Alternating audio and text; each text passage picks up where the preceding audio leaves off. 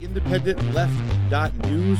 Indie. What's up, Indie? Indie News Network. Indie. I get news from Independent Left. IndependentLeft.news. IndependentLeft.news. Indie Left Media. Independent Left News. Indie Left. Independent Left News. Independent Left Media. Indie Media. Indie Left. Indie. Indie. Indie. Indie Left News. Indie Left. Hi, Indie. Indie Left News. Subscribe to Indie News Network. We're world building. Your way of assisting, I feel like, is really cool. IndependentLeft.news. Independent Left News. I'm a huge fan. He created INN. The founder of Independent News Network. Indie is the founder of Indie News Network. Thank you, IndependentLeft.news. A huge thank you and shout out to Indie Left. Everyone, check out Indie Left News. Hey, Indie Left. IndependentLeft.news. Indie. Indie. Hi, Indie. Indie Left. Indie Left News. Indie News. Independent Media. Independent Left News has done an amazing job. All right, Reef did it right. It all worked. Oh my God. Yay. It switched the screens. It turned on the mics. It did everything it was supposed to do. The button worked. Okay. Hi, everybody. Isn't that Holy nice? crap. It's Sunday night. I didn't have to do anything. That was really nice. Thank you. Hopefully I sound pretty good. I'm still a little hoarse from last week, but pretty good. Like a mini pony? Yeah, this is Satan News Network. Sorry. Right, exactly. Ed Heller. So if you were watching last week, check out the clip. It's great. Thank you, Turncoat Don, who put out another banger today. Hysterical. Love him. Follow at Turncoat D on Twitter. So, what's up, dude? You had a crazy week. We had a crazy week. Yep. Wait, why is it saying my name now twice on this thing? Savvy Sabs coming on INN News. That I don't know. Savvy Sabs did come on INN News. Name badge Indie. Yep. Boom. Turn that off. Okay. That was We're fun. good. People should go back and check that. INN's almost at 1,000. INN to 1K. Yes, Just need please. 100 more subs. Share, youtube.com even- / Indie News Network. Get us to 1K so that we can monetize that channel and start getting some super chats, which would be nice. Of course, you can also go over to the Rockfin right now, rockfin.com / IND Left News, and you can leave us a super ray / tip over there, and we can get that. Mm-hmm. We've got some of the family already in the house. Thank you. Appreciate that. Love you. Want to get started. There's a ton to go to do tonight. So, welcome everybody to How Do We Miss That? How Did We Miss That is a show and podcast streaming live on Rockfin, YouTube, Twitch, Rumble, Facebook, Twitter, Odyssey, Telegram, and on Substack and IndieLeft.news, which I did not turn on, so it's not over there. Sunday nights at 10 p.m. Eastern, 7 Pacific. That's now available on all your favorite podcast platforms too. Hosted by Indie, that's me, founder and editor of Indie Left News, Indie Media Today, and this guy sitting next to me, he's Reef Breland. He is INN's technical director. He is the host of Reefer After Dark and the host and creator of INN News, which you can see every Wednesday night on INN exclusively. We're both founding members of Indie News Network, INN, a collaborative family of independent content creators. Love to the fam. Go follow all of them at indienews.network. You can find all our channels. Normally I say that all the stories were included in Independent Left News this week, and kind of that's true, but we're doing a lot of Twitter stuff this week. So not everything, but we've got some stories that we got to report on. So make sure to share this link, like the stream, subscribe to the channel on all the platforms. We're everywhere. I just said where. We've got our volunteers. We thank everybody for that. We've got them crawling in the stream also, as well as our as well as the donors and patrons and people who support us financially. I did turn on Substack for paid subscriptions this week, so you can go and support us over there. Also, I changed the subdomain on Substack, so it's now indiemediatoday.substack.com. There is no more independentleftnews.substack.com. All the old one will work canonically, but it's now Indie Media Today, and I think that better separates it from Indie Left News. So cool. We got stories. We got 3 stories, and the first one really pisses me off, and I want to get to it real fast. Let's do it. All right. So this is our thumbnail. Shout out, of course, Big Man Crab doing the thumbnail. We're going to talk about the Twitter files, and we're going to talk about what Eliza Blue is doing on Twitter and with Elon Musk, and for exposing and shutting down child sex exploitation, as CSE, as we're going to refer to it quite often tonight. So we're going to get into the first story tonight. But before we do, and I have to say, last week when we were doing our fun Turncoat Don segment with Joe, I had another slide prepared and I forgot to use it. And Charlie put together, our friend at Charlie ZXI, I believe is her handle on Twitter, put together this awesome, the Putin puppets, because we are all the Putin puppets, a nice holiday playlist for the Putin puppets. So we've got Warring in a Winter Wonderland and Nazi It's Cold Outside, and of course the blue and yellow Christmas instead of a white Christmas, and Azov's got run over by a tank deer, and Jolly St. Vladimir silver shells, and Edward the Snowden, like Rudolph, I guess, or let it Snowden. I guess we could have gone that way too. Snowden. Let it Snowden, and of course we got Joe playing the harmonica there, and everybody's got a role, and Don's playing the drums. I love it. Just so funny. Thank you, Charlie. That's great. Mm-hmm. So, little levity. Now we got to get to what's really pissing me off, which is the railroad workers, and we're going to stand with the rail workers. Shout out to Sabby Sabs for having them on this week to hear their voices. Yep. Also to our friends over at Due Dissidents for having them on as well over the last couple of weeks. Let's take up the railroad workers' fight for paid sick leave. We all need it, right? So this is a hopeful, come on guys, rah rah, but it's a little bit more than that because of this, right? So here's all our workers in Boston. This is Lily Meyerson over at Truth Out. Truth Out's an Indie Media Award-winning outlet. Go follow them. But now we've got, people paying attention to paid sick leave. So, paid sick leave was brought to the forefront of U.S. discourse this past week. Under the imposed deal, workers receive no paid sick days. We know this. 4 unions had already voted against the contract, and then Congress's move comes after massive layoffs undertaken by railroad companies. Railroad bosses, of course, who've taken in $200 million themselves in compensation in 3 years, laid off nearly a third of the workforce of the 7 Class 1 railroads.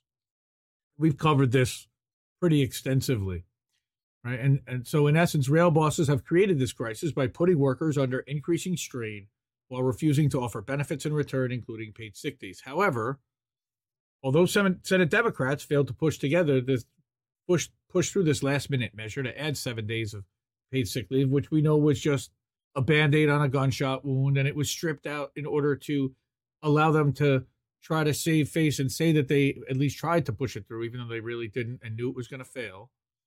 Bernie released a statement saying he was proud of the House-passed legislation, which is okay. Thanks, Bernie. Yep.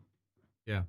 All right. At the time of record-breaking profits for the rail industry, it is disgraceful that railroad workers do not have a single day of paid sick leave. Well, yes, he vowed to do everything he can to make sure that rail workers in America are treated with dignity and respect, except for hold up the bill entirely. I could have done that, but no, I'm not going to do that. Okay. Next. On December 1st, Railway Union source told The Intercept that the next phase of the fight, ready for this one? You want to talk shit, Liberty, would be to demand that Biden include rail workers in an upcoming executive order that would mandate 56 hours of paid sick leave for federal contractors. This sounds great. Advocates added that all organizing should go toward that executive order. No. They had us the first half, I'm not going to lie. Right? Oh, dude, that's good. So all organizing should go toward the what? No. The labor disputes over paid sick days have come to this point. Is no surprise, right? Rail unions have been agitating for sick pay for years long in the years-long bargaining process, but throughout the pandemic too, progressive public health experts and advocates have sounded the alarm for increased access to paid sick leave.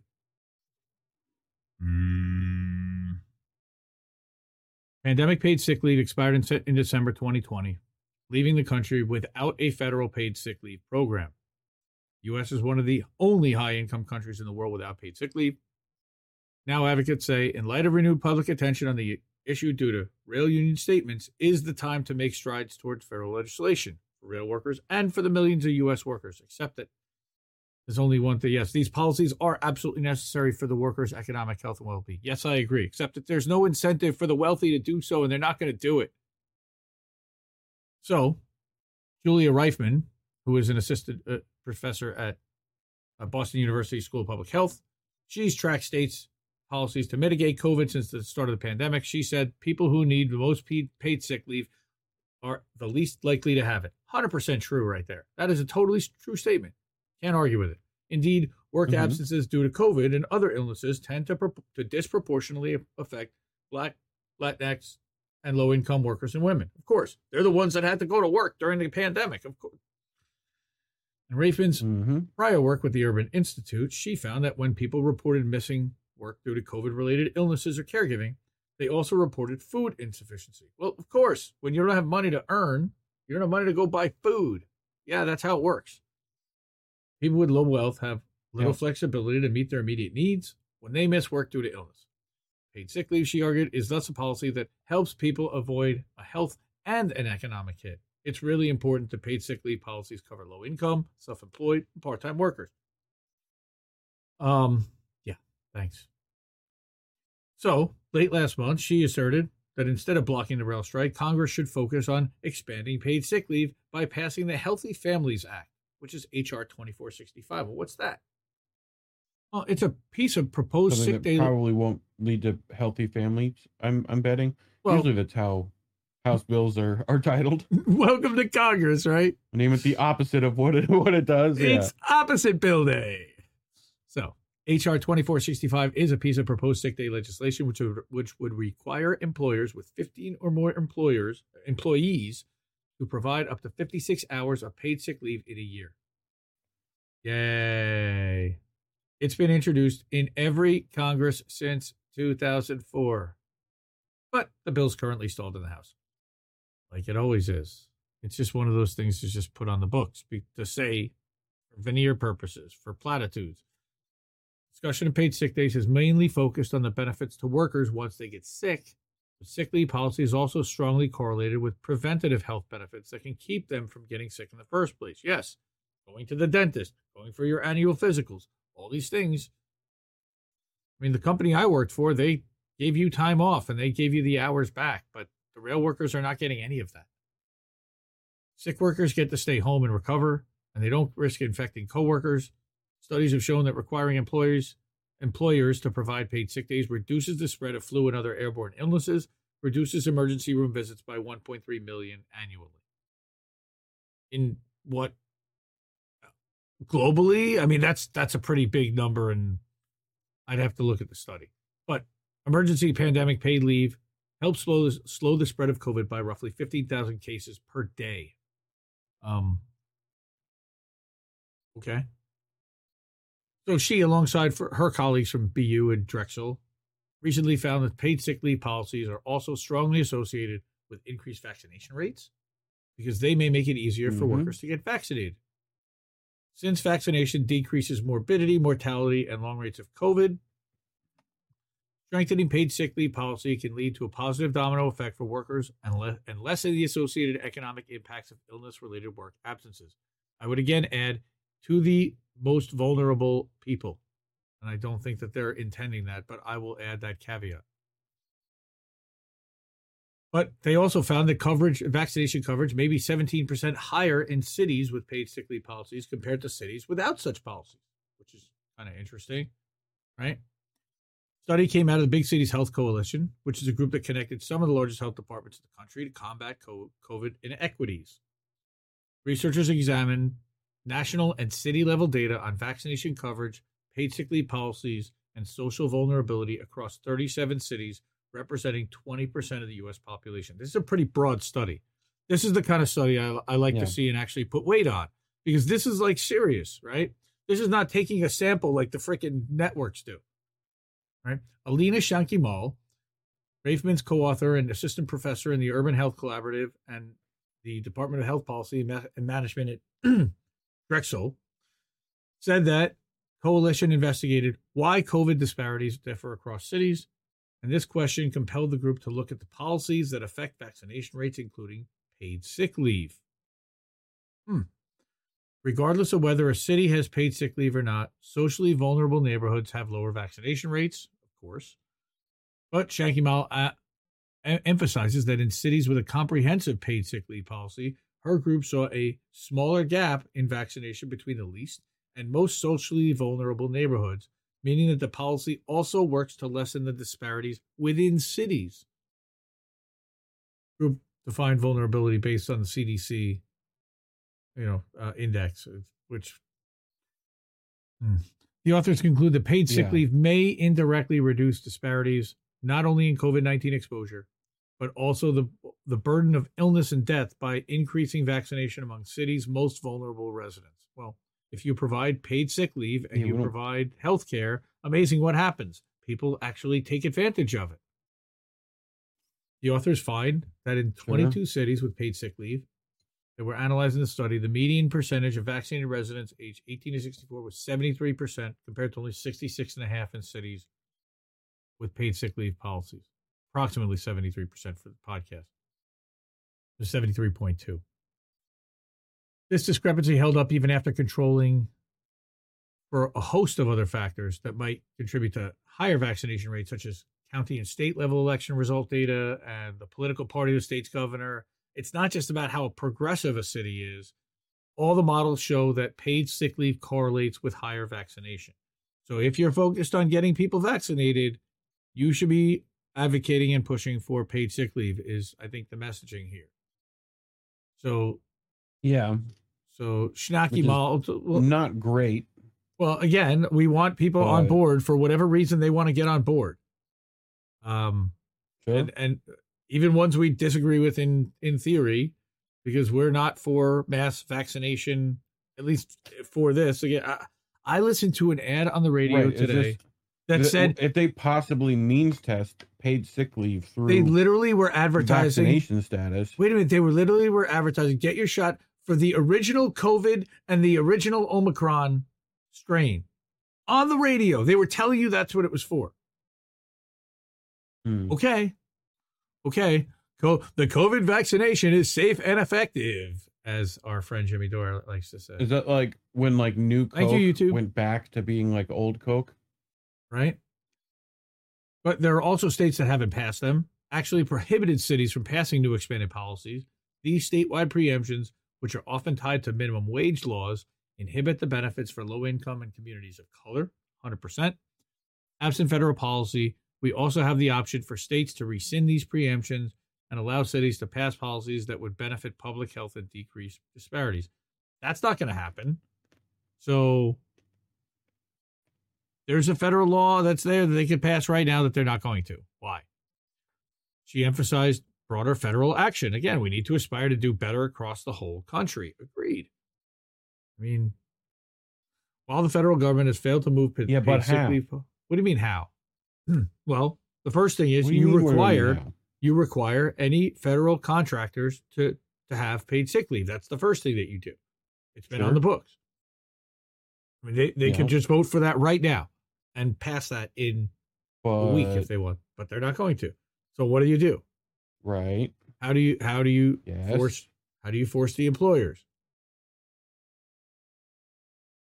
Well, withhold labor is usually the way that I like to do it, but that's some of the power that you actually have. That's a last resort, unless it's illegal in most cases. Oh, especially when it's illegal. And then, or you can just do it and see what happens. Well, you can, and there's a lot of big risk there, and some people are willing to take that risk, others are not. That's the problem, is that not everybody is willing to take that risk. Anyway, it's imperative here that the federal government does it. That is the only way to reach everybody. And it's like, with the CARES Act, with all of this, they were saying the only way to do this universally is to do it universally, because if you try to start picking and choosing, you're never going to get everybody to do anything. Biden campaign on Build Back Better, a bill whose original proposal set aside $200 billion toward paid sick leave. So, we all know what happened to Build Back bullshit. The American public voted for him based on that platform? No, they didn't. Stop. And as much as the August 2021 passage of the IRA was a victory, no, it wasn't. The law left out the law left out policies that are key to a robust social safety net, like paid sick leave. Of course it did. We still have a lot to do on that front. Mm-hmm. Yeah. So, Yep. I want to call your attention, IndependentLeft.shop. I added a How Do We Miss That t-shirt to the merch store today. So check that out. All right. We got a couple of dozen people watching. Oz in the house. What's up, Oz? The jam on. We are again over on the Rockfin. Rockfin.com/IND Left News. And I think there actually is a Stream Deck button for that, but I'll do it anyway. You know, you can chat over there, guys. It's ad-free. If you don't have YouTube Premium, just about everything that you watch, RBN, Richard Medhurst, JB Font, Sabby Sabs, Jimmy Dore, Mitt Press News, Lee Camp. You can also so many. You Whitney can also Webb. talk with us on MySpace. They're all over on the Rockfin. www.myspace.com/indie network. Ad-free. And most of their stuff is not premium. Most of our stuff is not premium. I make the clips premium, but you can still watch the full stream for free at any time and just scroll through it. Just to make it a little bit easier and give the premium users something. And then after a week, all the clips are free too. It's just throughout the week as I release them. That's all. Anyway. So what else do we have here? Yipper, Deluxe. welcome Yipper, Marika, Spoopy, Velvet Trance. How are you? Spoopy. Kelly M. Hi. We of course have Rick and Anthony, and I'm guessing Uncle Warren is out there somewhere if he's not. Signs, we're over here now. Signs, thank you so much, and Human Love Solidarity, who is also human being, I believe, over on the Rockfins. Thank you for all of your support and generosity. Human beings. We appreciate you over there too. You're the best. Do we have any Bean Boy tonight? No Bean Boy. Bean Boy? Bean Boy. I don't even know what Bean Boy Legume. is. No, we don't have any Bean Boy. We haven't done a Bean Boy in a little bit. No Judd Legume. Let's get into Twitter files. Bean Boy. Let's freaking do it. There's a lot here. It's not just Taibbi. There's also Barry Weiss, who I'm not a fan of, but I didn't want to put her picture. I could have put Elon there too and gotten some more clickbait, but this was the legendary drop on December 2nd. It's going to be history. I mean, really. Matt, What do you mean? Look. I heard it was a big nothing burger. Well, it's a nothing burger that's gotten 378,000 likes on the platform and over 130,000 retweets. And this was cropped the other day, and I'm sure there's even more now. But I found a thread reader so that we don't have to read it clogged with all the different to see exactly how much action and whatever. I'm gonna give some notes and some flair on this, but I just want to kind of get through it and explain what this is. So I work a corporate job in my real life, so I have some visibility into some of this stuff, into what these Slack conversations are, and I have a little bit of context that I might be able to provide, and I want to just show what Matt's talking about and give my perspective. If you watch Primo Radical, I love what Primo Radical, his take on this has been so good as well. And I think that you're going to find that it's pretty similar to what both Matt. What you're about to read is the first installment Holy in shit. a series based upon Oh my God, that was great. thousands of internal documents obtained by sources at Twitter. Primo Robot. That was brilliant, by the way. That was absolute brilliance. So, Twitter Files tells an incredible story from inside of one of the largest and most influential social media platforms. It's a Frankenstein tale of a human being mechanism grown out of the control of its designer. Pretty cool, right? And then it skips a bunch of stuff, and I'm only going to go to the most important ones. I'm not reading through this whole thing because it'd take forever. But the key is that both parties had access to these tools to censor and to request blocks and to request reviews. For instance, in 2020, requests from both Trump White House and Biden campaign were received and honored. Very important here. Campaign requests from White House were honored. This was not a complete one-sided thing. Now, it definitely was slanted. However, it was not complete. And he's saying here the system wasn't balanced. It was based on contacts. And because Twitter was and is overwhelmingly left by shit libs. I'll say it. All right. Mm-hmm. And how much? Well, here's just how much. 96 to 99% of the individual contributions in 2018, 2020, and 2022 from the employees of Twitter went to Democrats. So we're not even talking like just a little bit of bias here. We're talking blind hatred, and you could kind of see from either from their tweets publicly and from their internal discussions, they were no fan of Trump administration, people who worked at Twitter. So, Twitter Files Part 1, how and why Twitter blocked the Hunter Biden laptop story is really the key of the first drop. Well, obviously, it's because it's Russian maldisinformation. So what happened? I think we all know, but on October 14, 2020, New York Post published the Biden secret emails, an expose based on the contents of Hunter Biden's abandoned laptop. And what happened next? Haley McEnany, Twitter took extraordinary steps to suppress the story, removing links, posted warnings that it may be unsafe. They even blocked its transmission via DMs, a tool hitherto reserved for extreme cases, e.g. child pornography. White House spokesman Kayleigh McEnany was locked out of her account for tweeting about the story, prompting a furious letter from Trump campaign staffer Mike Hahn, who said at least pretend to care for the next 20 days because they were literally 20 days out from the election. And here's the email. Like, seems like one of those names that Bart would get, like the bartender to say. No, that's Mike Hunt. You know? That's Hunt. His last name is Hunt. Oh. Mike. First name Michael. Last name Hunt. Goes by Mike. That's Mike Hahn. Yes, Mike Hahn. Yes. All right. And what's really amazing is you're literally seeing like the email addresses that. This is the raw stuff. They don't normally look Twitter, government, and politics. And again, you're getting a guy who worked directly with the Trump campaign. So what it says here is all she did was cite the story and firsthand reporting that's been reported by other outlets and not disputed by the Biden campaign. I need an answer immediately on how she'll be unlocked, right? And not wrong. These guys are now playing who gets to say and decide what. This is another key thing. Everybody is saying that the FBI somehow was involved, but according to evidence that Matt's seen, there is no evidence of any government involvement in the Hunter Biden laptop story and censoring it. You say that, but I have a clip of Joe Rogan talking to another social media giant in Zuckerberg.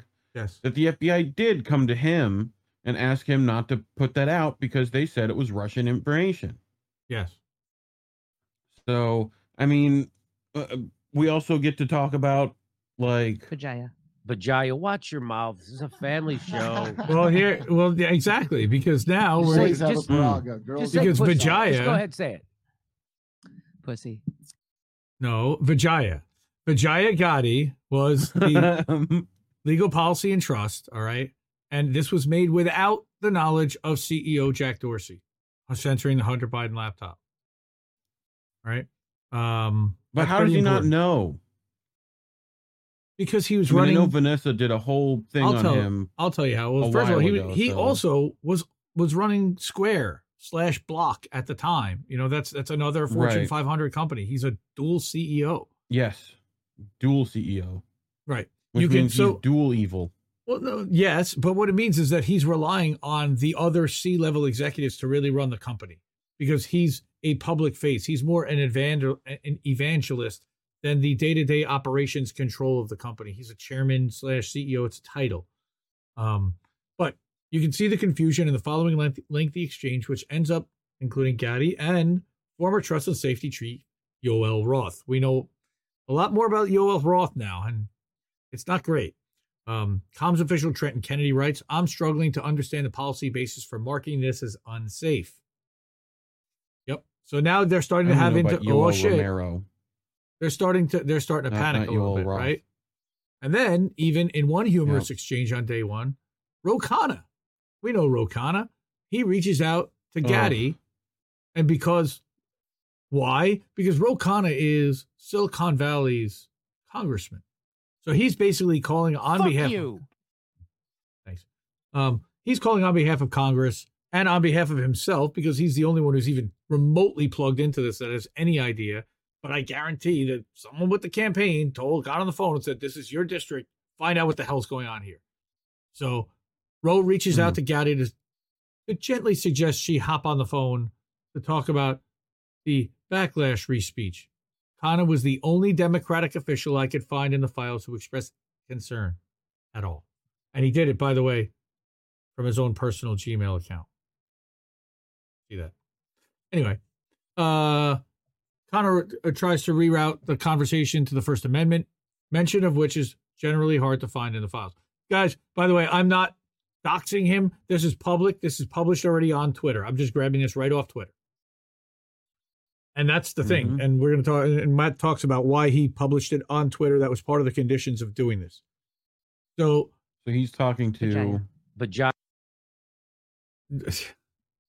Yeah, Vijaya is the chief legal counsel. So he offers just wanted to offer my 2 cents. Please keep this communication just between us and Jack. No need to CC the team or forward them. You mean he's got one way of legislating when it comes to the C level, and one way of talking when it comes to everybody else? Like a private policy and public one. Wow. Yeah, that's what I heard. That's what I saw. Yeah, a little bit.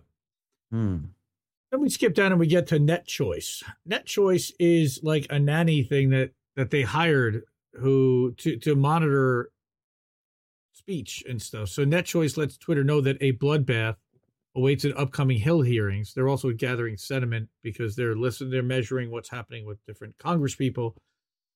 A member saying it's a tipping point, complaining tech has grown so big that they can't even regulate themselves, so government may need to intervene.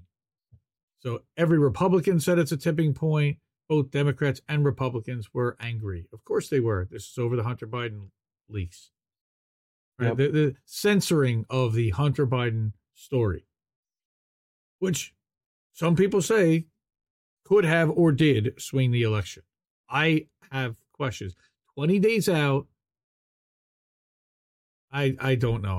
I don't think that Hunter has anything, affects it, whatever. But that it's totally open to interpretation, and we're going to get to all that.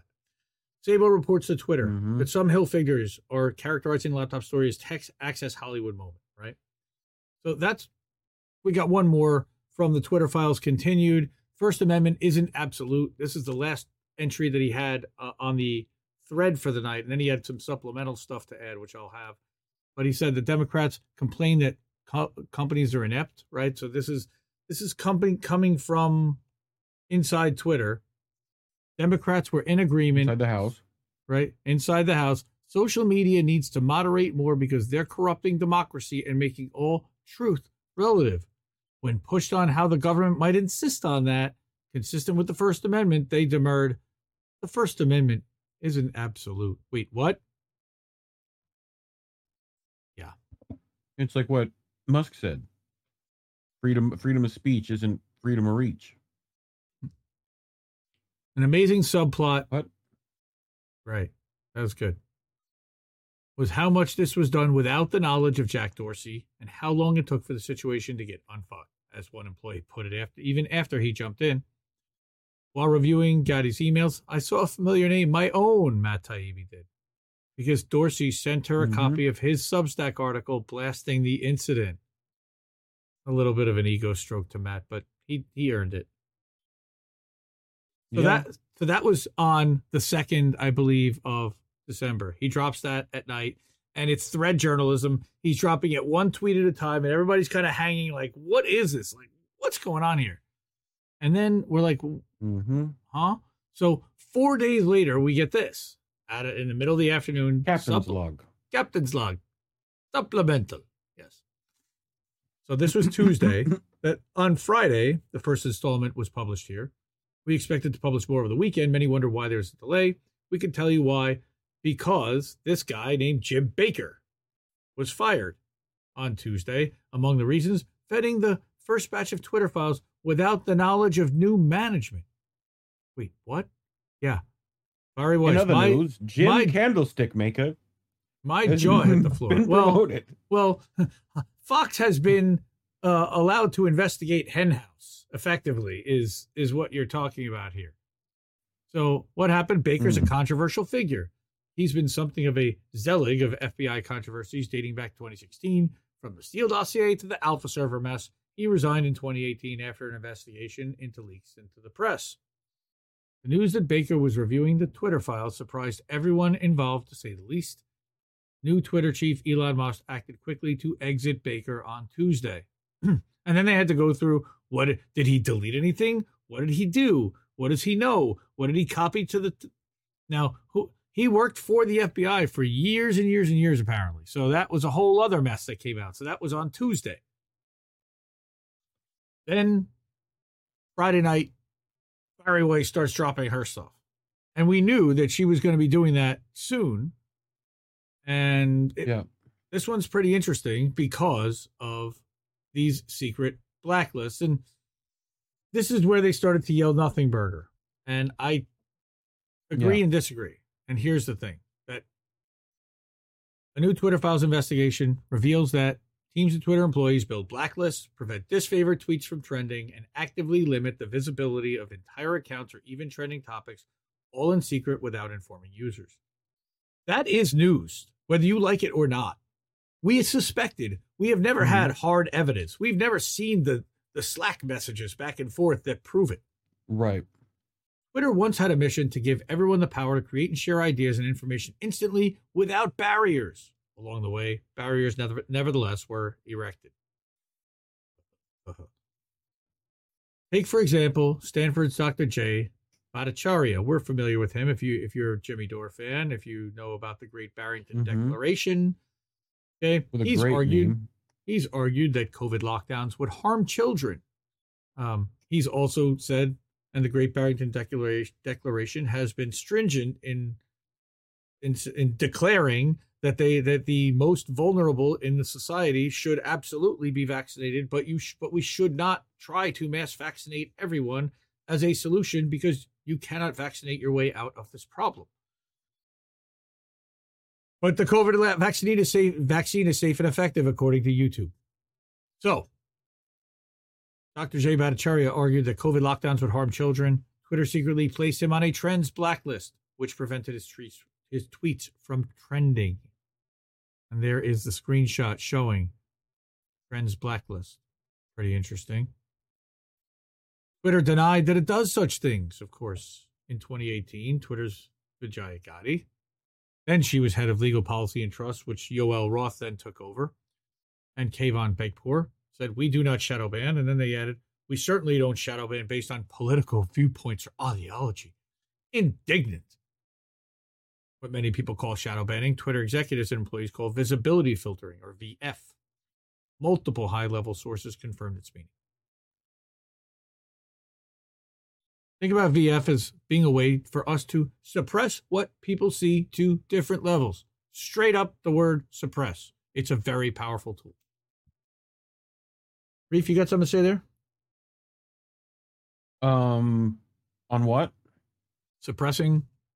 Think about visibility filtering as being a way for us to suppress what people see at different levels. Yes. It's a very, very powerful tool. Yeah. Right. But the mechanisms that they say didn't exist. Yes. But this is the mechanisms they say didn't exist. And now you're seeing the specific controls and the screenshots and everything that's actually allowing that to happen. All right. So. Well, but I mean, come on, man. This is obviously Russian propaganda. Obviously. I don't know how you don't. Obviously. You know what I mean? Obvious. Well, like, isn't VF a Russian terminology? Sure. I'm kidding. VF refers to Twitter's control over user visibility. It used VF to block searches of individual users, to limit the scope of particular tweets for discoverability, to block certain users, select users' posts from ever appearing on the trending page, and from inclusion in all hashtag searches, all without users' knowledge. Shadow banning. But that's not shadow banning. We control visibility quite a bit, and we control the amplification of your content quite a bit. And normal people do not know how much we do. One Twitter engineer told us. 2 additional Twitter employees confirmed it. The group that decided... Just read that again for people one more time. Quote, we control visibility quite a bit, and we control the amplification of your content quite a bit, and normal people do not know how much we do. That's the big part. That's the big part.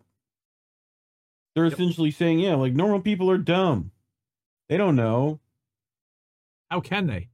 They have no visibility into this. Yes, that's what I'm saying. The group that decided whether to limit the reach of certain users was the SRT GET. This the Strategic Response Team Global Escalation. The CERT-GIT. Yeah. It often handled up to 200 cases a day. And what's a case? But there existed a level beyond official ticketing, beyond the rank and file moderators, following the company's policy on paper, and that's the SIPPES, Site Integrity Policy Escalation Support. And who is this? This is a secret group which included head of legal policy and trust, head of global safety and global head of trust and safety, and the CEO and a couple of others. High level. Nobody even knew about it. This is where all of these were like ex-FBI for the most part, right? I don't think that these people were necessarily. These are like C-level, and I'm sure there were people who were I've involved seen a few in of them that were like data security. 14 more ex-FBI and security service Twitter employees today were like, yes, and they were all at high level. This is where the number 15. Vijaya, this is where the Yoel. biggest, most politically sensitive decisions got made. Think high follower count, controversial. There would be no ticket or anything. So there's no record of this stuff. But it turns out there actually is. But SIPPES seems like it's just like a product name, right? One of the accounts that rose to this level of security, like a of course, was for beverages. Libs of TikTok, an account that was on the Trends blacklist and was designated as "Do Not Take Action" on user without consulting with SIPPES. This is, by the way, what do they mean by action? Meaning, don't block them, don't ban their account, don't shadow ban their stuff. Don't do anything without consulting the highest levels of executive management, because they're watching this. I thought personally. Libs of TikTok was, they're right wingers. They're making fun of the Libs of TikTok. Right. So what? I guess why would they? Who works at Why would they Twitter? have them not take action? Who works at Twitter? They have to be careful because it's a high profile right wing account. Like James Woods, for example, which they end up banning later on, and we're going to talk about James Woods. But Libs of TikTok was on the Trends blacklist, meaning that their stuff was not allowed to go viral or to trend, on top of other things. Right. So does that mean they also have actions that would boost that they're talking to? Of course they could. Who are they? Who are they sending that to? That info? Mm-hmm. Good question. Like any actual user, like what actions does that user have? Well, normally it's paid. You know, they have to pay Twitter ads. That's how they boost it. But you think Twitter can't give that a little boost if they want to automatically? Right. When there's a worldwide disaster and they want to push a hashtag, you guarantee they can do that. Yeah. And artificially. Vosh trends every day in your newsfeed. Need I say more? Yep. Okay. Twitter repeatedly informed the owner of Libs of TikTok account that she'd been suspended for violating Twitter's policy against hateful conduct. However, internal SIPPES memo from October 2022, after her 7th suspension, committee acknowledged that she's not directly engaged in behavior violative of the hateful conduct policy. Okay. They have continued targeting individuals of the LGBTQ for alleged misconduct. Okay, but that is not violative of their policy. According to this. Committee justified her suspensions internally by claiming that her posts encouraged online harassment of hospitals and medical providers by insinuating that gender-affirming healthcare is equivalent to child abuse or grooming. But compare this to what happened when she herself was doxxed on November 21st. A photo of her home with her address was posted in a tweet that's garnered more than 10,000 likes. Ready for this? The tweet's still up. Right now. When she told Twitter that her address had been disseminated, she says Twitter support responded with this message. We reviewed the reported content and didn't find it to be in violation of the Twitter rules. No action was taken. Doxing tweet still up. Not a fan of Libs of TikTok myself, but that's ridiculous. I mean, come on. People have put up pictures of Misty's house and not even put the address, and it's still, you got to get that shit taken down. That's hypothesis underlying much of what we've implemented, according to Yoel Roth, is that if exposure to misinformation directly causes harm, then we should use remediations that reduce exposure, and limiting the spread and virality of content is a good way to do that. And then he adds that they got Jack on board with implementing this for civic integrity in the near term, but they're going to need to make a more robust case to get this into our repertoire of policy remediations, especially for other policy domains. He's setting up now what's going to be happening. And he sees the writing on the wall, and he's like, how are we going to start further banning and further implementing policy and showing that it is official and getting Jack to be on board with it? So this is right before, of course, the company sold. And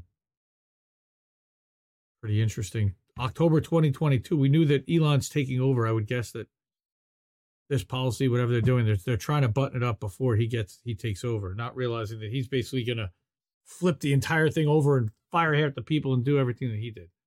So Barry also wants to say that the authors have broad and expanding access to Twitter's files.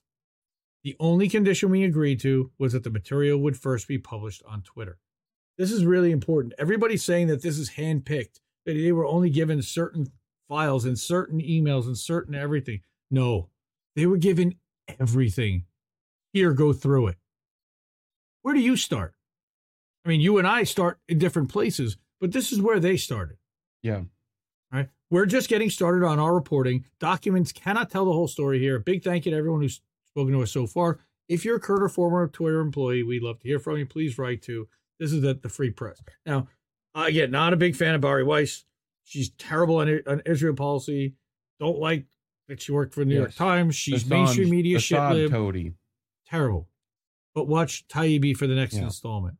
And I did cover Matt Taibbi's next installment. And I think that he was on Rogan recently, too. Fascinating. Oh, really? Okay. So this is where it really starts to get a thing. Interesting. The removal of Donald Trump from Twitter. And this is the lead up to January 6th. I have a lot more of the tweets here because this really tells a story. Matt's a really good storyteller. By the way, if you have not already, tknews.substack.com, I think it might also be taibbi.substack.com, is Matt's Substack. It's $5 a month. It's $50 a year. I became a paid supporter because, first of all, you get his breakdown and his analysis of what his take is on all of this, which I thought was pretty interesting and actually aligned pretty closely with where I was. And I was asking tough questions the minute this stuff came out. And I'll put up the tweet. I didn't grab the tweet from INN that I posted, which was basically that was this happening before the election? And turns out as this went further, yes, it was.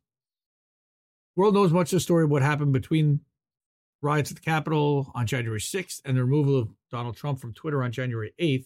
We're going to show you what hasn't been revealed, which is the erosion of standards within the company in the months before January 6th, decisions by high-ranking executives to violate their own policies and more against the backdrop of ongoing documented interaction with federal agencies, which also is news. So we had some interesting stuff happening here. Okay. First installment covers, of course, the period through the election, before the election through January 6th. That's what we're going to cover tomorrow, and we're going to do this next week because there was just so much to go through. Oh, my God. Michael Schellenberger will detail the chaos inside Twitter on January 7th, and then on Sunday today, Bari Weiss just published the secret internal communications from the key date of January 8th when they decided to ban him. Whatever your opinion on the decision to remove Trump that day, the internal communications at Twitter between January 6th and 8th have clear historical import. Even Twitter's employees understood in the moment that it was a landmark moment in the annals of speech. Yes. I did it You for did you. it on Reed. me. Yep. I think that's in the wrong place, but that's a pretty interesting. Is this the first sitting head of state to ever be suspended? As soon as they finished banning Trump, Twitter execs started processing new power. They prepared to ban future presidents and White Houses, perhaps even Joe Biden. The new administration will not be suspended by Twitter unless absolutely necessary. They're already setting it up. Twitter executives removed Trump in part over what one executive called the context surrounding actions by Trump and supporters over the course of the election and, frankly, the last 4+ years. In the end, they looked at a broad picture, but that approach can cut both ways. Bulk of the internal debate leading to Trump's ban took place in those 3 January days. However, the intellectual framework was laid in the months preceding the Capitol riots. And this is where Yoel Roth comes into play. Before January 6th, Twitter was a unique mix of automated, rules-based enforcement and more subjective moderation by senior execs. As reported, the firm had a vast array of tools for manipulating visibility, most of which were thrown at Trump and others pre-January 6th. As the election approached, senior executives, perhaps under pressure from federal agencies with whom they met more as time progressed, increasingly struggled with rules and began to speak of VOs and pretext to what they'd likely have done anyway. Very important opinions. I don't remember what the VOs are. Violations. Okay. After January 6th, internal Slacks showed Twitter executives getting a kick out of intensified relationships with federal agencies. Here's Yoel Roth lamenting a lack of generic enough calendar descriptions. He's humble bragging here. You know, he looks like one of those guys we have on Who Are These People? That's what definitely not like. Meeting with the FBI. I swear. It's yeah. AI generated. Okay. One particular Slack channel, this really piqued my interest, offers a unique window into the evolving thinking of top officials in late 2020 and early 2021.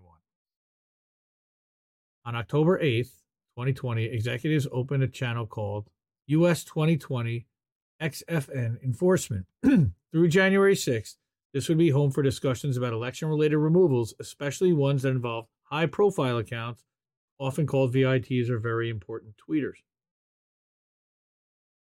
There was at least some tension between safety operations, which is a larger department whose staffers used a more rules-based process for addressing issues like porn, scams, and threats, and a smaller, more powerful cadre of senior policy execs like Roth and Gaddy.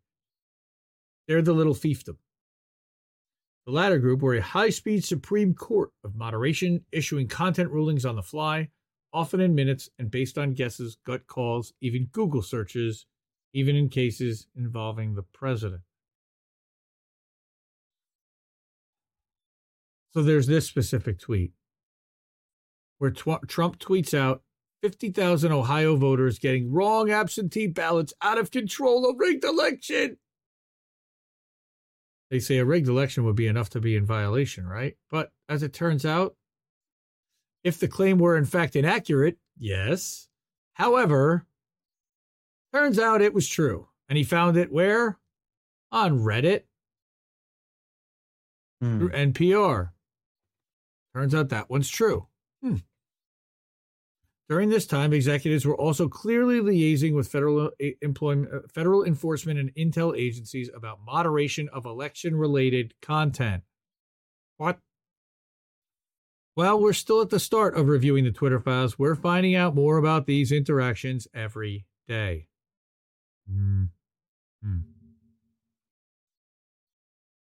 This post about the Hunter Biden laptop situation shows that Roth not only met weekly with the FBI and Homeland Security, but also with the Office of the Director of National Intelligence. So, here's what's new for you since our last check-in. Hacked materials exploded. We blocked the New York Post story, then we unblocked it, then we said we unblocked it, and now we're in a messy situation where our policy's in shambles, comms is angry, reporters think we're idiots, and we're refactoring an exceedingly complex policy 18 days out from an election. In short, fuck my life. Weekly sync with FBI, DHS, DNI re-election security. The meeting happened about 15 minutes after the aforementioned hacked materials implosion. The government declined to share anything useful when asked. Monthly meeting with FBI, FITF. And that's a business acronym. They'll explain. Briefed on several ongoing investigations. His report to the FBI DHS is almost farcical in its self-flagellating tone. We blocked the NY. Yeah, right. So exactly. Comms is angry reporters think we're idiots. In short, fuck my life. Some of his later slacks indicate his weekly confabs with federal law enforcement involved separate meetings. Here, he ghosts the FBI and DHS respectively to go to an Aspen Institute thing, then take a call with Apple. And I didn't show the screenshot, but he's showing that he's got these meetings on his calendar all the time, to the point where he can't even make them all. Examining the entire election enforcement Slack, we didn't see one reference to moderation requests from the Trump campaign, the Trump White House, or Republicans generally. We looked. They may exist. We were told they do. However, they were absent here. Is this what that dude was doing? Or was this happening in another channel entirely from another committee and another group of people privately that did not have access to this? I'm not sure. But this is also a pretty interesting revelation. That inside that channel, they were only talking about the Hunter Biden laptop and Democrats, and never about anything from the Trump campaign. Here's one case that's pretty interesting. Mike Huckabee. We know this guy. He joke tweets about mailing in ballots for his deceased grandparents and parents and grandparents. They vote just like me. Dumbass. So they're like, what do we do? This inspires a long Slack that reads like a parody. I agree it's a joke, but he's literally admitting a tweet, in a tweet, a crime. Group declares Huck's an edge case, and though one notes, we don't make exceptions for jokes or satire, they ultimately decided to leave him be because we've poked enough bears. Totally subjective. Yep. Somebody else said this could still mislead people, The humor reverse group declares before moving on. In the docs, they often expand criteria to subjective issues like intent. Yes, a video is authentic, but why was it shown? Orientation. Was a banned tweet shown to condemn or support? Or reception. Did a joke cause confusion? This reflex will become key on January 6th. In another example, Twitter employees prepare to slap mail-in voting is safe warning label on a Trump tweet about a postal screw-up in Ohio before realizing the events took place, which meant that the tweet was factually accurate, and that's the one about the ballots. Nearly 50,000 voters received wrong ballots in Ohio. Do you feel safe mailing in your ballot? That's literally from ABC. No, a rigged. He just knows how to troll everybody. He really does. And just wow.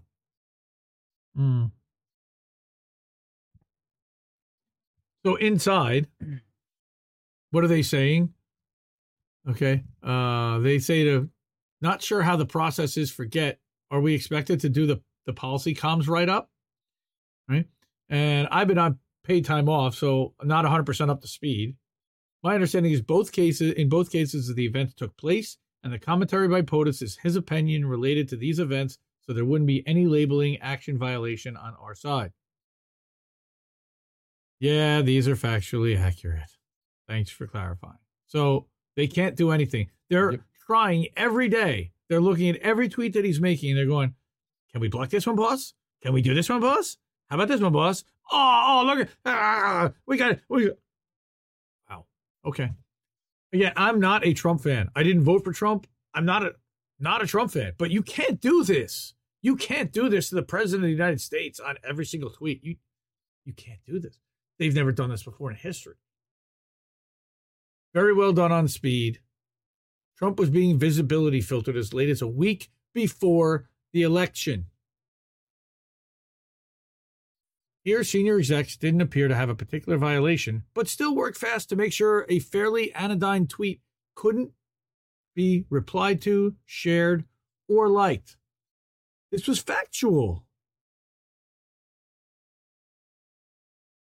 What's the team's recommendation? They had a whole doc to discuss it. Thank you. Agree. Flagging right now with the leadership given that it's POTUS. We'll set up a call. Can we use a new doc per PII review? Okay. And then here's a new doc. And then it's EDI approved. Right? So a seemingly innocuous follow-up involved a tweet from an actor. We all know James Woods. He's total right-wing douchebag on Twitter, or used to be on Twitter, till they booted him off. Right? Why? Because he shared this tweet, which proves he's claiming Twitter is suppressing this tweet by the president. Here's a screen grab. They can't share this. You can't really see what this is. They're trying to immediately call him out for being a liar, or at least provide some kind of additional context to his tweet that they don't do to anybody else. This is unequal treatment. Right? They're saying that James Woods' ubiquitous presence in argued over Twitter datasets is already a Twitter Files in-joke. I guess among the researchers, because he's so effective at poking the bear and he's there so often and he pisses off Twitter executives so often. That would be my guess. After Woods angrily quote tweeted Trump's warning label, Twitter staff, in a preview of what ended up happening after January 6th, despaired of a reason for action but resolved to hit him hard on future VIO. That is a really key phrase, that hit him hard on future VIO. Considering, okay, he says, with firmer basis. Meanwhile, I love saying that, there are multiple instances of involving pro-Biden tweets warning that Trump may try to steal the election that got surfaced only to be approved by senior executives. This one, they decide, just expresses concern that mailed ballots might not make it on time. I mean, they're going to try to steal the election. These are blue checks. If you haven't voted yet, don't mail. Drop it off or vote early. If you can't vote, vote them out. Right? So it's encouraging people to vote. So therefore, even though they're saying they're going to try to steal it, that's okay. Right? This is an edge case with commentary and encouraging voters not to vote by mail. I believe we should label it. And I don't know who this Patrick Conlon is, but he seems to be making an awful lot of decisions about censorship here at Twitter. I'd not bother labeling with labeling this one. It's still encouraging people to vote, but expresses the concern that mailed ballots might not make it on time, which seems fair close to this election date. Still encouraging people to turn in ballots in person or vote in person, which is good, except that, okay. So on December 10th, as Trump is in the middle of firing off 25 tweets saying things like, a coup is taking place in front of our eyes, Twitter executives announced, like literally in the middle of his tweet storm, a new L3 de-amplification tool. This step meant a warning label now could also come with de-amplification. And here again is our friend Patrick Conlon. Hello, everyone. I wanted to give you an update to some of our enforcement options for tweets containing the civic misinfo that we've seen. It's been decided that tweets that we've manually reviewed and determined need a label will now be subject to L3 de-amplification, further restricting the extent to which that tweet can be shared. The current batch of entity IDs will soon be used for automated labeling work, but I've created a new batch of entity IDs for the labels that we've been using the most during the past couple weeks. Labels that we've only rarely used or that have been deprecated already haven't gotten an L3 update. If there's a moment when we need the L3 version for one of those labels, please flag it to Matt Gradon or myself. To find the new L3 entity IDs, please look at this update tab and new civ blah, blah, blah. Also in some spreadsheet, right? So how do you find that out? Some executives wanted to use that new de-amplification tool to silently limit Trump's reach more right away, like within minutes, beginning with the following tweet. And this was when Jim Jordan, he tweets, Trump got 11 million more votes, according to Jim Jordan, on Newsmax, and it's a segment, and they want to block this and de-amplify it. The significance is that it shows that Twitter, in 2020 at least, was deploying a vast range of visible and invisible tools to rein in Trump's engagement long before January 6th. and before the election. How is that not the biggest story here? In Twitter docs, execs frequently refer to bots, e.g., let's put a bot on that. A bot is just any automated heuristic moderation rule. It can be anything. Every time a person in Brazil uses green and blob in the same sentence, do something. I call it an IFT command.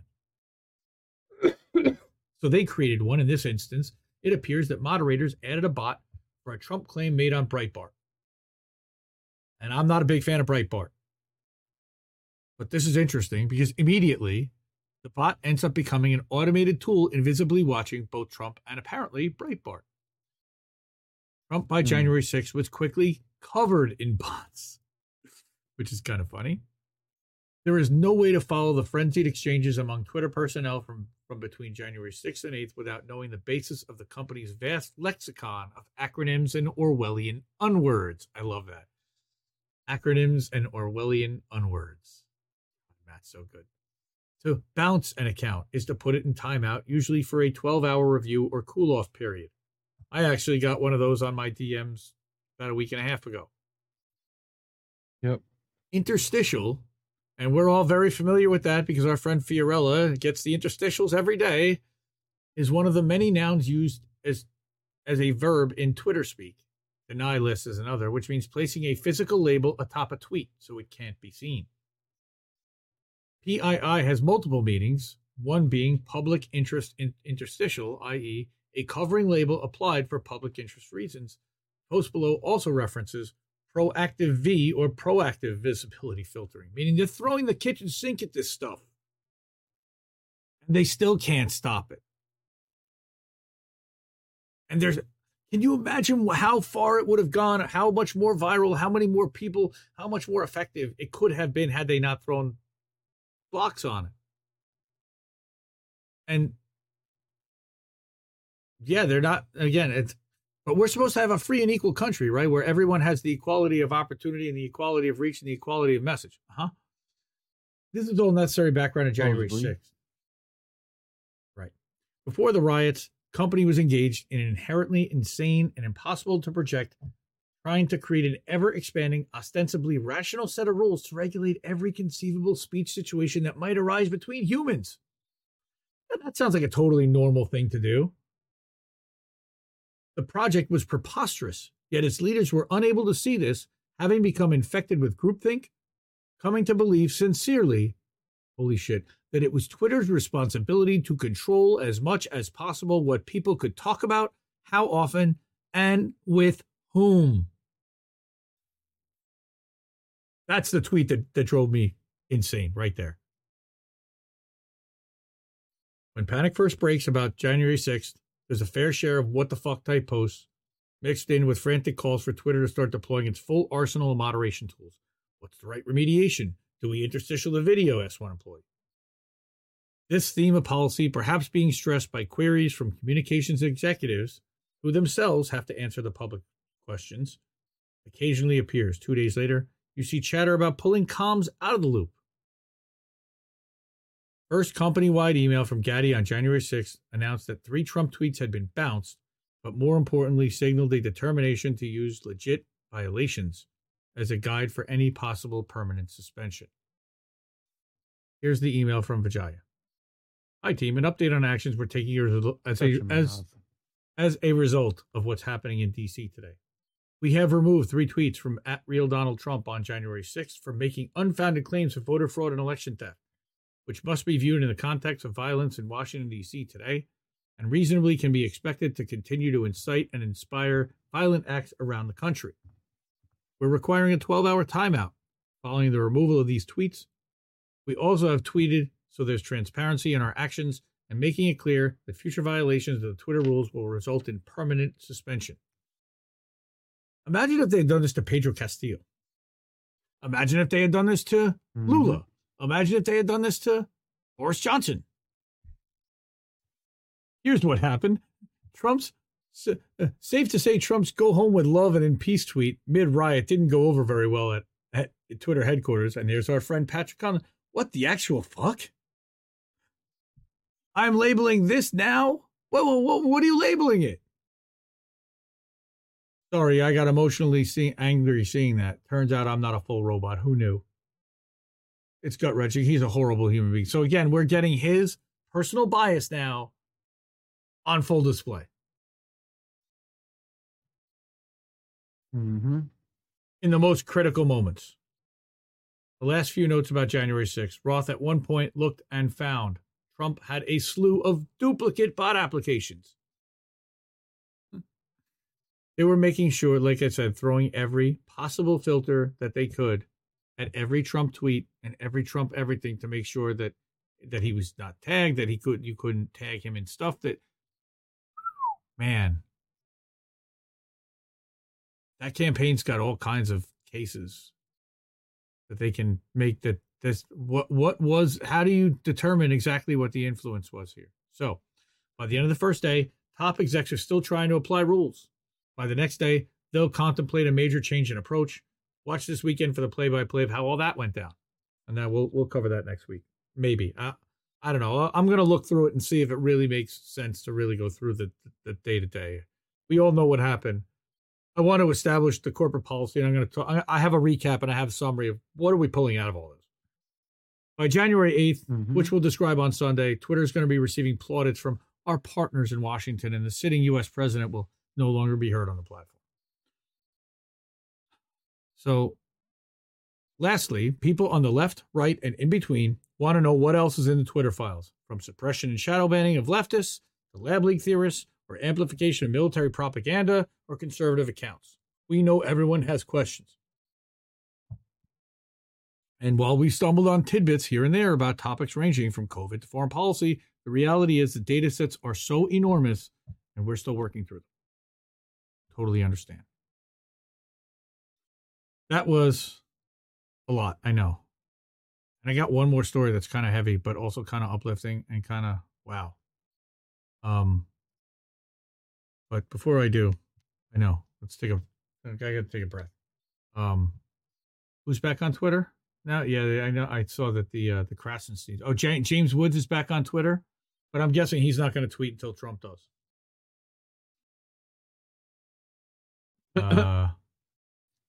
Barry Weiss did not dox the libs of TikTok. That tweet was already up and doxed, and she did not publish the account. That tweet. I don't think that she doxed. Yeah, no, person. it was someone else they're talking about. You didn't read far enough down.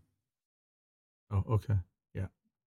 So anyway, violations, those 14 other still work at Twitter. Yep.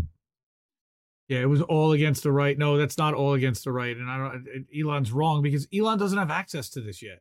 Like he's seeing it when we're seeing it. I mean, he's got access to all of it because he gave it to them. But did he do the searching and did he do the work? I mean, no, he's not doing the research that they're doing. He's not reading through all the day-to-day stuff. He just doesn't have the time. Taylor Lorenz, right. Taylor Lorenz is the one that did that. But I got one more and then we're gonna go. But Eliza Blue. Blue. Oh, wait. Okay, wait. There's two more. Oh, right. Twitter files. I didn't do my summary. Duh. So this came out yesterday. Twitter files, part 7, on January 7th, part 4. What's happening? And I just put these two in because this is where we're going to probably pick up. But as the pressure builds, Twitter execs build the case for a permanent ban. They create justifications to ban him. They seek a change of policy for Trump alone. And they express no concern for the free speech or democracy implications of banning a president of the United States, which is pretty fucked up. So here's my conclusions. Number 1, Twitter was absolutely suppressing POTUS as he was running for re-election because of their opinions, not due to anything legal. This alone is a massive problem as it sets precedent and opens the door for Trump to scream he was cheated. Through every filter they had was the phrase that jumped out at me. Right. Like I said, we need to see who else Twitter was suppressing, and yet all the accounts not in legal or platform violations reinstated and restored. They're bringing back pro-imperialist accounts like Krasenstein's now. Give me a fucking break. Julian Assange, Palestine, Syria, Yemen, Fort Hood. What are they blocking with regard to Fort Hood? And then the Green Party. I mean, look at all the the suppression of the Green Party. There were no rules for very important tweeters. Twitter execs were making it all up as they went along. I mean, wow. And then Twitter Trust and Safety, of course, meeting weekly with the FBI, DHS, and DNI. How often were they pushing suppression of a story, filtering users? And here the government seems to be in a position to place themselves between social media companies and foreign governments, combined with Pegasus, Toku, other types of spyware found on journalist devices. I mean, how is that legit? I mean, and then here's my final thing is, and I keep saying, this is still being written. We are watching a textbook being written in real time. None of us knows where it's going to go. The research is still being done. They're still digging into Slack. They're still digging into emails, and they're still learning more every hour. It's going to be months, and they're going to keep dripping and dropping this out like over months. That's how I see this happening. And that's fine. I mean, is there any reason that they won't release them? Well, there is all kinds of other journalists. Journalists, yes, but there's all kinds of sensitive information in there, I'm sure, that they're trying to protect. Sure. Contact info and victims of sexual assault and trafficking and all kinds of things that are named in these communications that should not necessarily be made public. All right. And that's why. But Eliza Blue. Big Mad Crab. Love it. Eliza Green, because of the green screen, it became Eliza Black. Sure. Okay. So what's been going on? Does anybody know who Eliza Blue is? I think most of you do. Some of you do. Well, Eliza Blue is you put a poll up. I did. What were the results of that poll? It was 50-50 early on. Did I end that poll? I don't know how to end it. It's 50-50 according to that. I could look. But anyway. It is 50-50 now. Still. Back on November 23rd, he says, it would be nice if the public found out the truth about what's actually been going on with Twitter over the past 10 years as it pertains to their failure around the issue of removing child sexual abuse material at scale. Notice the date on that. That's like 9 days before the Twitter files. And if you read Matt's timeline, it was after this that Elon called him and offered to hand him all this. She is partially responsible, if not solely responsible, for the Twitter files themselves. I don't know if anybody knows this or realizes. So I wanted to crop that. That's kind of important, kind of relevant.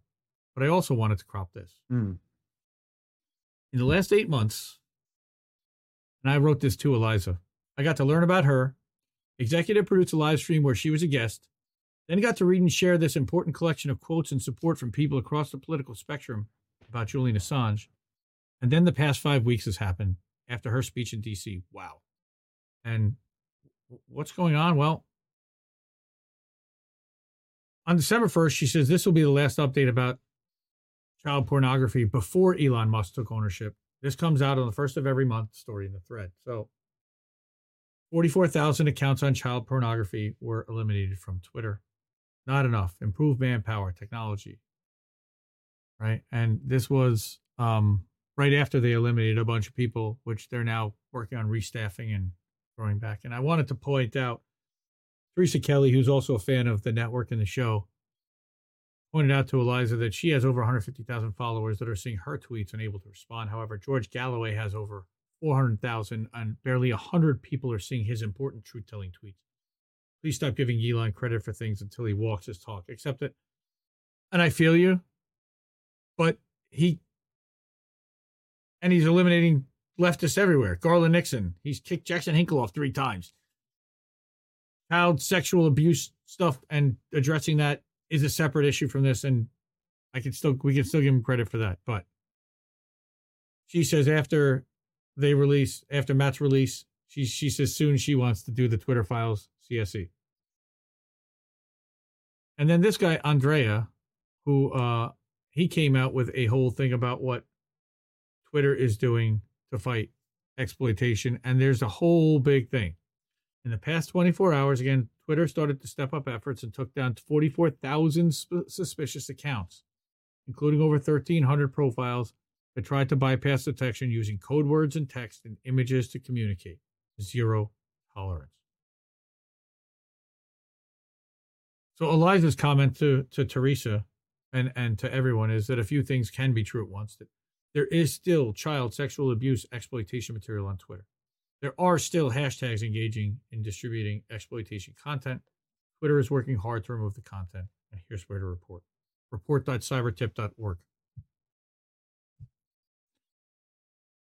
Eliza then goes into a Twitter Spaces held by Mario. 5.5 hours. It's me. And at the end of it, Eliza jumps on the last 20 minutes and talks to Elon. Now, again, this is not obviously Elon, but yeah, he says, thank you for the shout out. He directly shouts her out. Thank you for prioritizing the vulnerable and voiceless. All right. When Elon said priority number one, I'm a father too, right? So am I.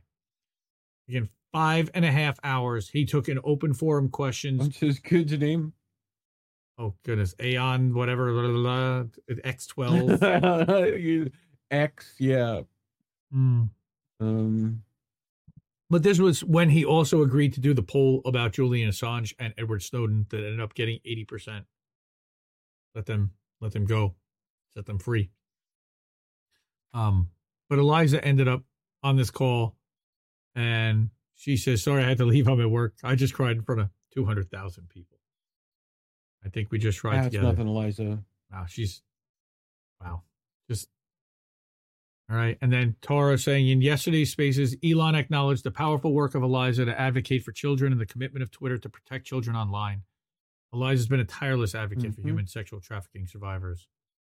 And she's thanking everyone who supported her. I'll keep updating Twitter, but ultimately my work here is done. I'm moving my public advocacy to focusing on advocating for the thousands of survivors abused and exploited at the hands of the UN globally. Yes, it's happening there too. I'll never stop fighting for the survivors of Twitter, both in public and in private. I love you. I always have and I always will, and I'm not leaving you. Thank you to everyone who supported my advocacy, and I'm just getting started. I totally believe that. And somebody says, I got to say, this is news to me. The UN is engaging in human trafficking. Is there evidence? Well, this is on their own website.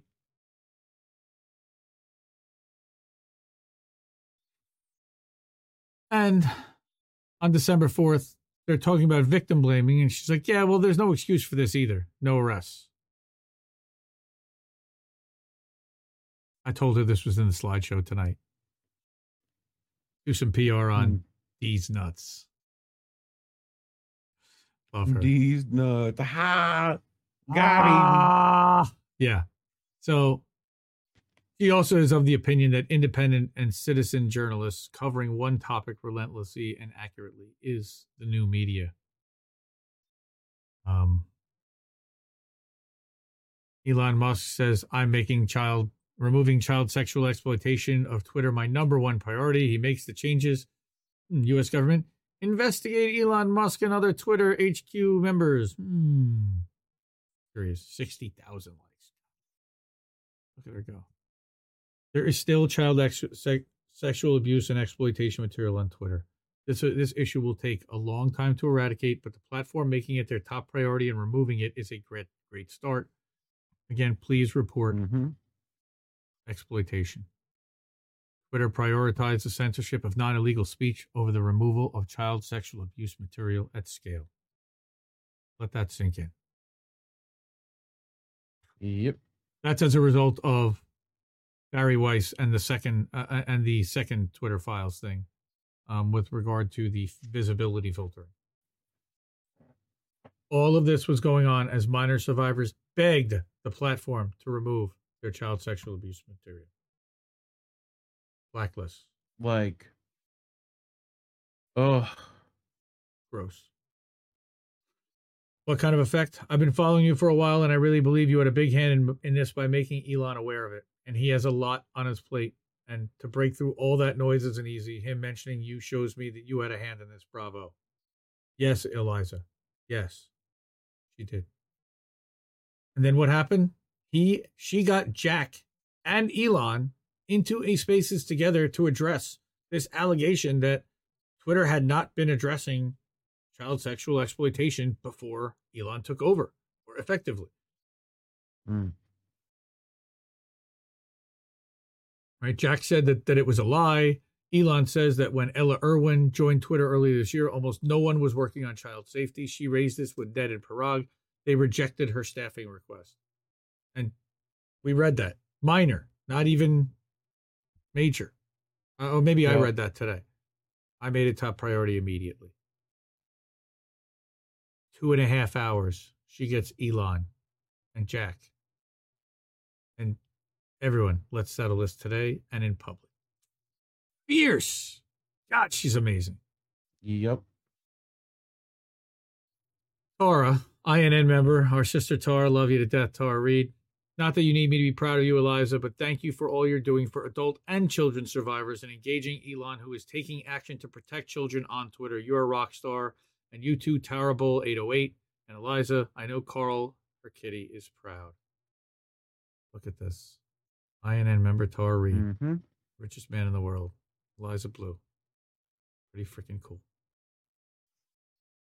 Elon had no reason to promise me anything. We had no prior connection before he purchased Twitter. My favorite Elon Musk quote of all time: when something's important enough, you do it even if the odds are not in your favor. Sounds like the Hunger Games. But yep. So somebody, of course, has to go with the low smear, and it is a smear. Is this Elon Ghislaine picture? And there's a lot of controversy over this Ghislaine picture.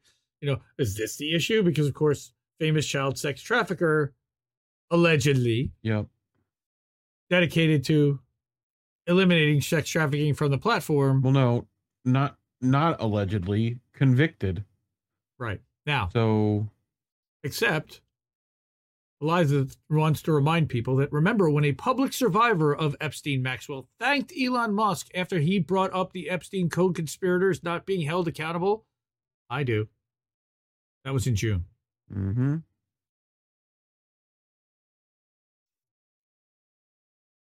That photograph has been addressed by literally everyone except the individuals who invited her to the party. Get new material. That photo's tired and old. The real question here is, why is she always invited to these events? Is that Deborah Messing? Don't know. And there were, again, 44,000 in a day. That was as much as there was in the month prior. And all the numbers that we've seen are that they have really made strides this month in increasing the number of accounts that are being eliminated. And to the point that somebody who's an advocate and dedicates all of her time to doing this is satisfied to the point that she's moving on to other things. So thank you, Eliza. But here, 44 billion buying Twitter, reducing child sexual exploitation, priceless. And I thought that was a good way to kind of that. And then Eliza saying that the CSA material that Twitter 2.0 has removed over the last 72 hours, that was yesterday, in some cases had been on Twitter for 4 years. It had 10 million collective views. Jesus. Ugh. Yeah, I know. I need a shower. That was gross. Sorry, but important. Jesus Christ. Not enough people are talking about Eliza Blue. Not enough people are talking about what's still happening on Twitter with regard to trafficking, CSE, and it's wow. She's amazing. I totally behind her. And I'll amplify her story all day long. So keep them coming. Keep fighting the fight. We're right behind you, and you got a lot of people that are right behind you, and a ton of support and a ton of love out there for you. Thank you, Eliza. Yeah. All right. Yeah. Appreciate you. All right. Nate, I highly doubt we'll see any news about the many anti-capitalist, anti-fascist accounts that have been targeted and suppressed and banned. I don't think that you're right. I think we're going to get it all. I don't think that the journalists that they picked are right-wing or left-wing in the end, and that they're going to get it all out. I do really think that. Barry Weiss, I think, is. Barry Weiss is definitely right-wing, but she's got an agenda. That Assad Toady line still kills me to this day on that. Like she's part of that group.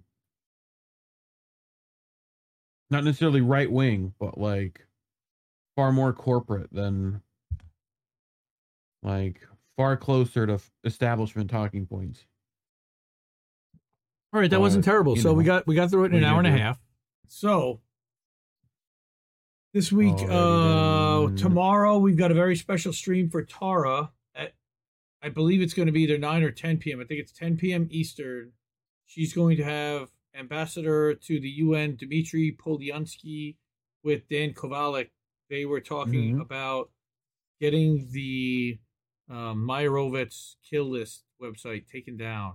She has been determined to get that taken down. She interviewed Fina. She's interviewed Mira. She's interviewed several people on that list, including Wyatt Reed and Eva Bartlett and George Eliason and there's too many. Igor Lopotnik. Maria also.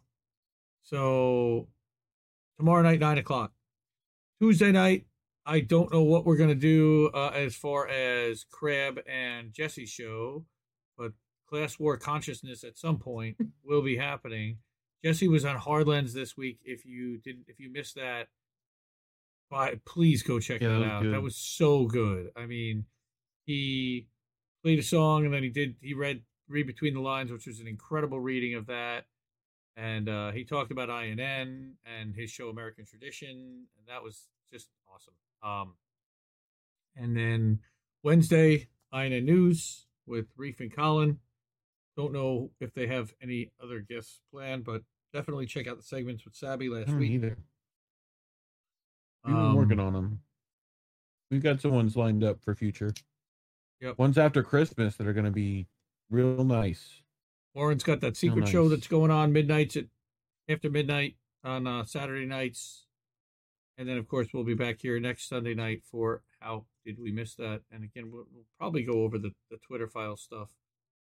There is still the chance that the railroad guys are going to go on strike on the 13th. I think it's tomorrow. So hopefully, fingers crossed, they decide that they want to do that. We're behind them, whatever they decide to do. We understand that they're taking a tremendous risk, and we're not asking them to do that, blind, and that we don't want to see them lose their jobs, lose their health care, and not be able to feed their families while they're doing that. So they need to be protected if they want to go on strike. They already voted to do so. Now we need to let them do it. And they have the strike funds. They have everything in place to be able to do that. But I think we are... Anything else you want to... Big Mad Crab has a merch shop. We also have a merch shop. So everybody go buy some merch. Go. INN also has a shop. indienews.shop, I believe, is the INN link. You again, go to indienews.network. You can find the shop link. Go to independentleft.media. You can find all my links. And you can go to the shops and you can buy yourself some merch. And we're going to be adding some more stuff there. But thank you again. This is a good show. Appreciate you sticking with me through all the Eliza stuff. I know it was kind of tough material. They got a lot of stuff, and they're still working on getting more. There's still a lot of work to be done, but give her a follow, shout her out, thank her for what she's been doing. She's been doing great stuff. And in the meantime, I'm going to say to question everyone, keep questioning everyone's motivations, everybody, and thank you so much. And I'll see you next week. You keep listening to what Little Birds had to tell you. Good night, fam. I think I liked it better being blind, when I couldn't read between the lines, and when I couldn't see the cracks in the structure that lay bare before me the whole time. I think I liked it better back when I suspended disbelief and swallowed pride. I thought I knew the difference in the red from the blue, but they both bleed us so dry. They both bleed us so dry. My favorite songs don't hit the same way. I get to the end of a 4-minute track and I'm only looking back thinking, what did they actually say?